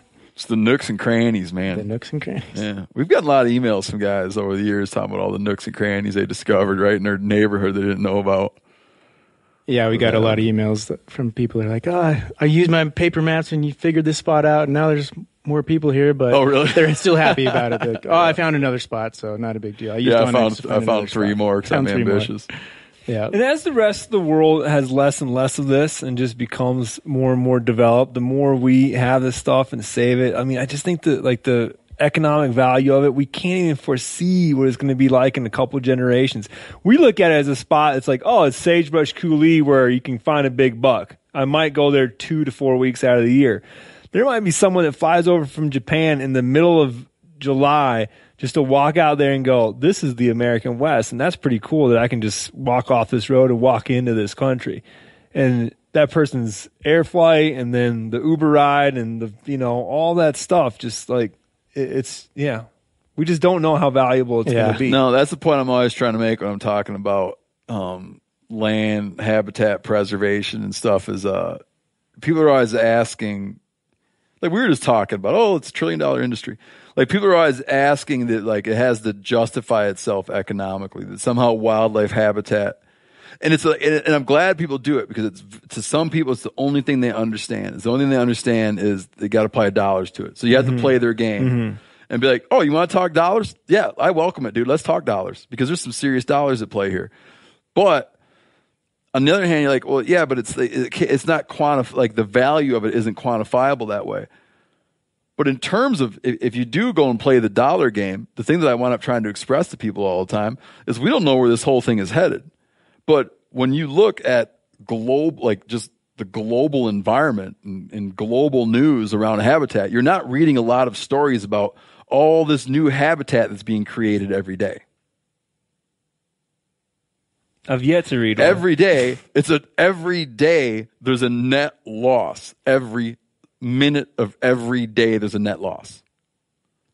So in forecasting out the value of, I'm not even talking pristine, of open, semi-pristine, publicly accessible patches of undeveloped land, you cannot anticipate what that's going to mean in 100 years. If you want to just talk dollars. It's shallow existence to be one that can only look at life through dollar bills, but there are those out there. They're out there. Got any concluders, Yanni? No, that's it. Mark Kenyon?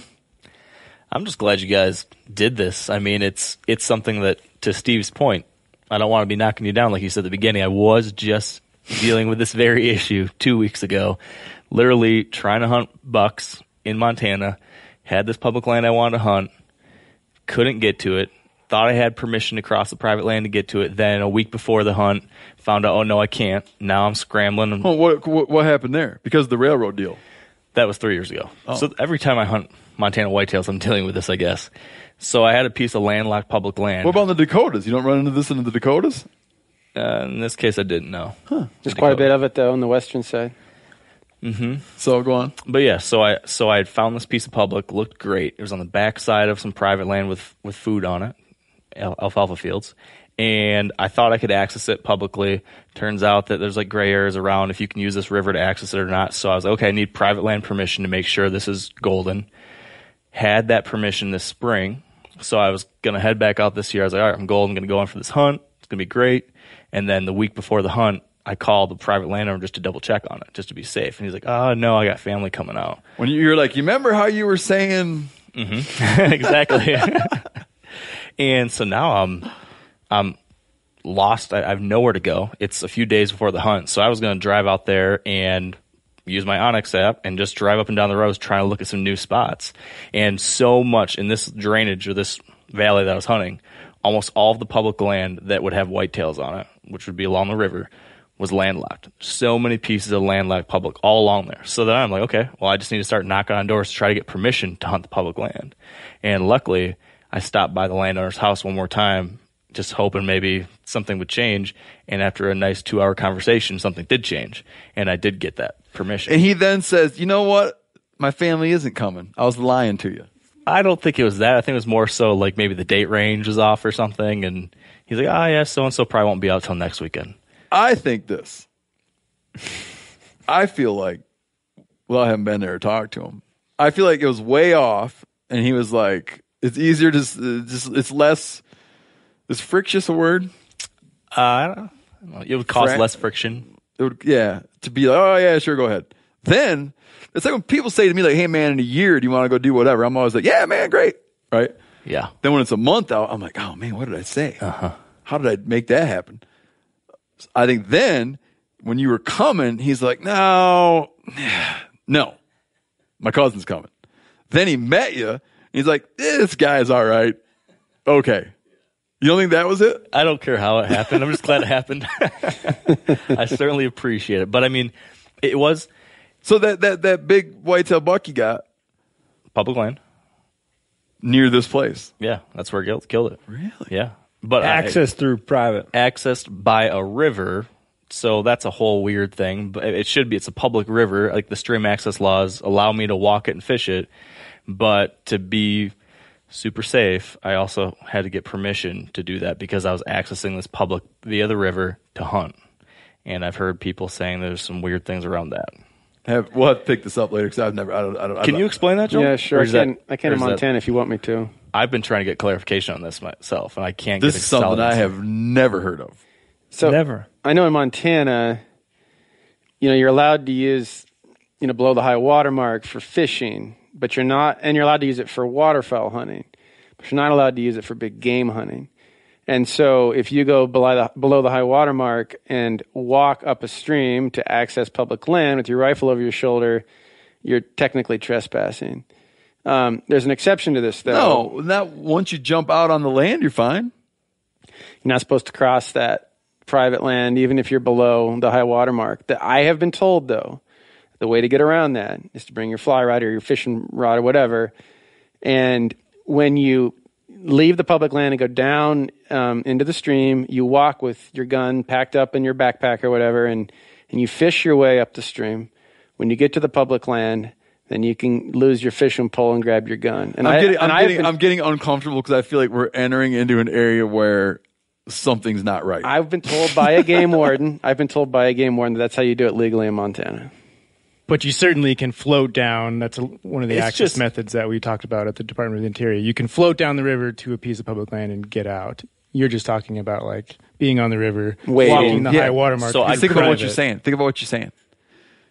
Let's say I'm on the Mississippi River, okay, and I'm floating down the Mississippi River, and I'm in wherever Mark Twain's old stomping grounds, floating down the Mississippi River. I got private land on each side. But then all of a sudden, whoop, here I am I'm down by the Daniel Boone National Forest. And I hop out of my canoe and go hunt. Be like, oh no, buddy, because you passed through private land in your canoe. You're now ineligible to access public property. So it's a state law issue, first off. So I don't know what's going on down there. But what I'm referring to is somebody like waiting. I don't know how that changes if you're in a boat and you do not touch the bottom. Okay.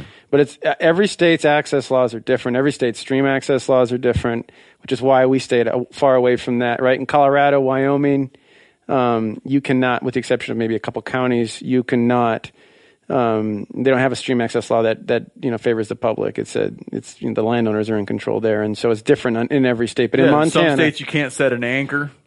That's right. Some states you can't hop out of your boat. That's right. And so in Montana, as I understand it, if you're going to walk down the stream through private below the high water mark to go big game hunting, you must fish while you are doing that. Okay. I was told the same thing.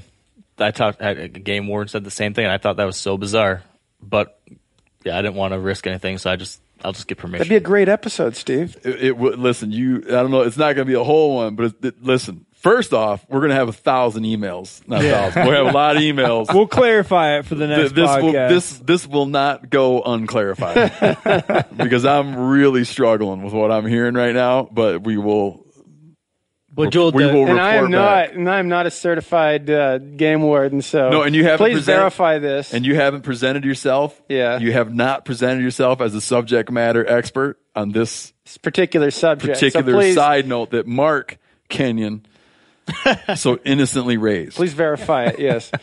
Yeah, and because you just said extra safe. You're being extra safe, which is always smart. Which is the smart way to do it. It's not fun to hunt looking over your shoulder. No. But to tell you the truth, it was a little frustrating to me to have to do that.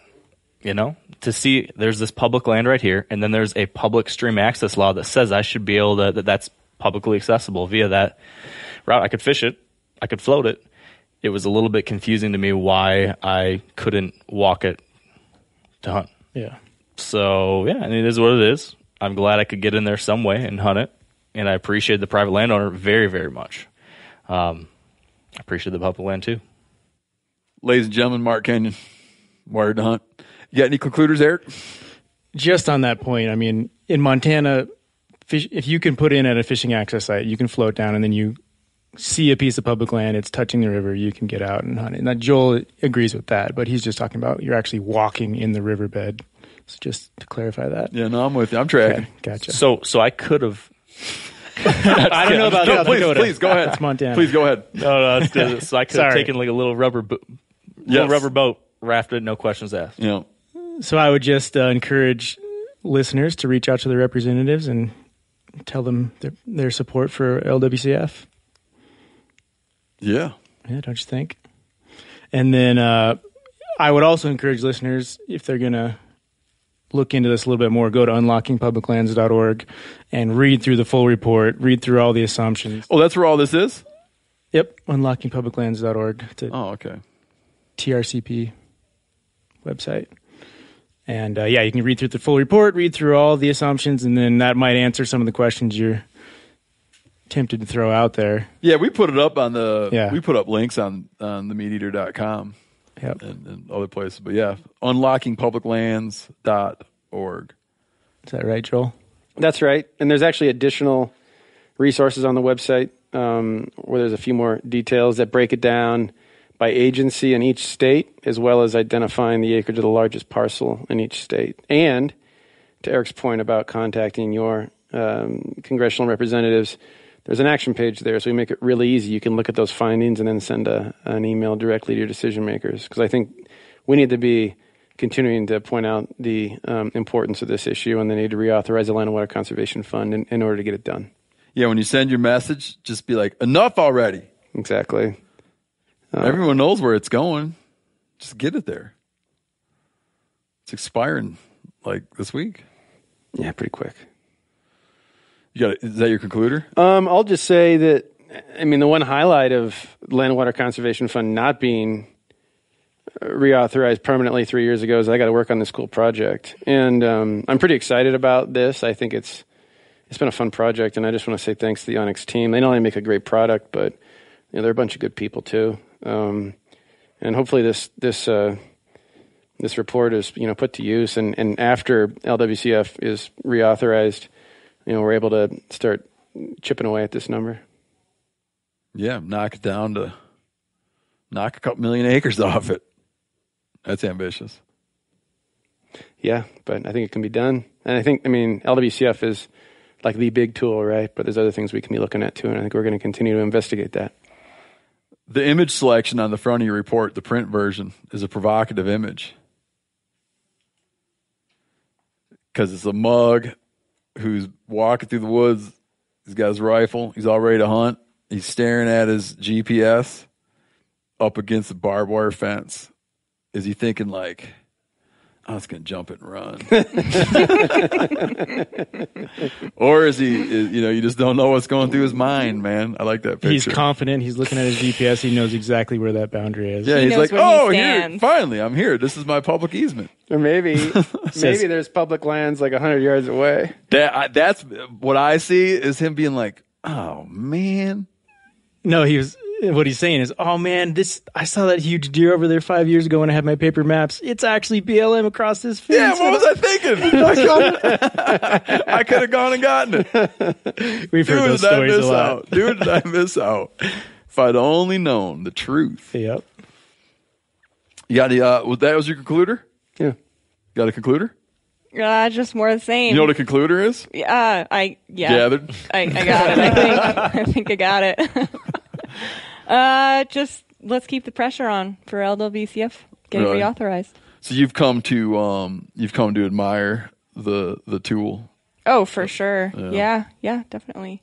I mean, it was pretty cool to get to work on some of these inset maps. Our analyst who really did the groundwork here, Brian Tutt, we went back and forth, and then we discussed things with Joel and Randall, and we were really drilling down into some of these areas to produce these inset maps, and so yeah, it kind of brings the story alive.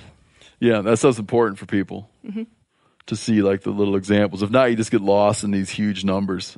Yeah, it doesn't really make sense. Yeah, and I mean, you can see the pretty picture and you can see the pretty map, and I think together they tell the story, and so I would encourage people to go to the website and actually take a peek at the report itself. I got it. I got a little. The website when you're done. That'll be the last thing anybody says. I'll do that. I got a little anecdote for you here, just real quick, based on the inset maps that Lisa mentioned. So, on this 30 Mile Creek one, we actually found a 40-acre parcel that's not on the BLM maps. And one of the things that we kind of uncovered through this project is all these emergent findings. You're like, whoa, where did that come from? And this is one of them. So, on the Beavertail to Bearmouth example, there's this Department of Transportation example, and we were trying to figure out, well, how are Department of Transportation, Montana Department of Transportation lands managed? Are they open to the public or are they closed? Like, are they managed like DNRC lands? And come to find out, yes, access is the same between Montana DOT and DNRC lands unless posted otherwise. However, in talking with the Montana Department of Transportation, they're like, yeah, there's these parcels that we own.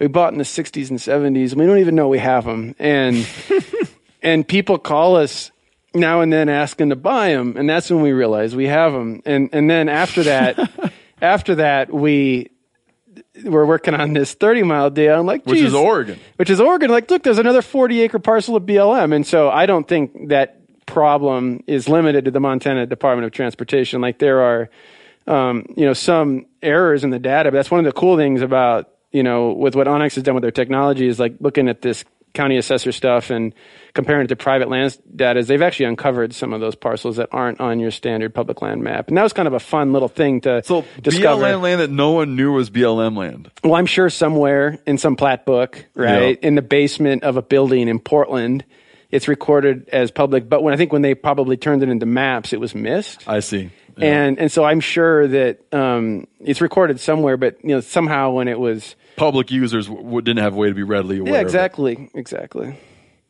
So anyway, so check this out. Go to unlockingpubliclands.org. Look at the findings, but also be sure and send a letter to your decision makers to reauthorize the Land and Water Conservation Fund. It's our most powerful public access tool. See, that's going to be the last thing anybody says. I couldn't let it go. I had to say, I feel like I'm not doing my job.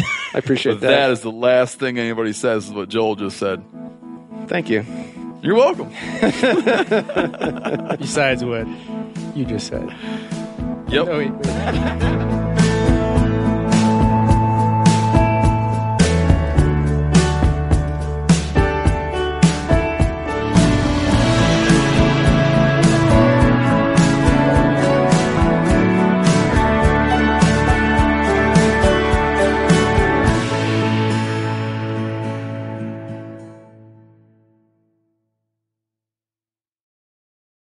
Sport Dog is the most recognized brand in the hunting dog training industry. The Sport Dog promise to consumers is simple. Gear the way you'd design it. Every product Sport Dog builds is meticulously designed and rigorously tested in the field, ensuring it withstands the toughest conditions you and your dog may encounter. I've used that Sport Dog collar in different temperatures. It just doesn't stop working. Get 20% off your first purchase using code MeatEater. So go to www.sportdog.com/MeatEater to learn more. This festival and concert season will be all about the boots, and Tecovas is your stop before attending your next concert. All Tecovas boots are made by hand in a time-honored tradition with timeless styles that are always on trend. Yeah, Steve, they're very comfortable, they're very fashionable, and I enjoy wearing mine around the office and anywhere I go. Stop by your local Tecovas store, have a complimentary drink, and shop new styles. If you can't make it to a store, just visit Tecovas.com. That's Tecovas.com, and find your new favorite pair of boots today.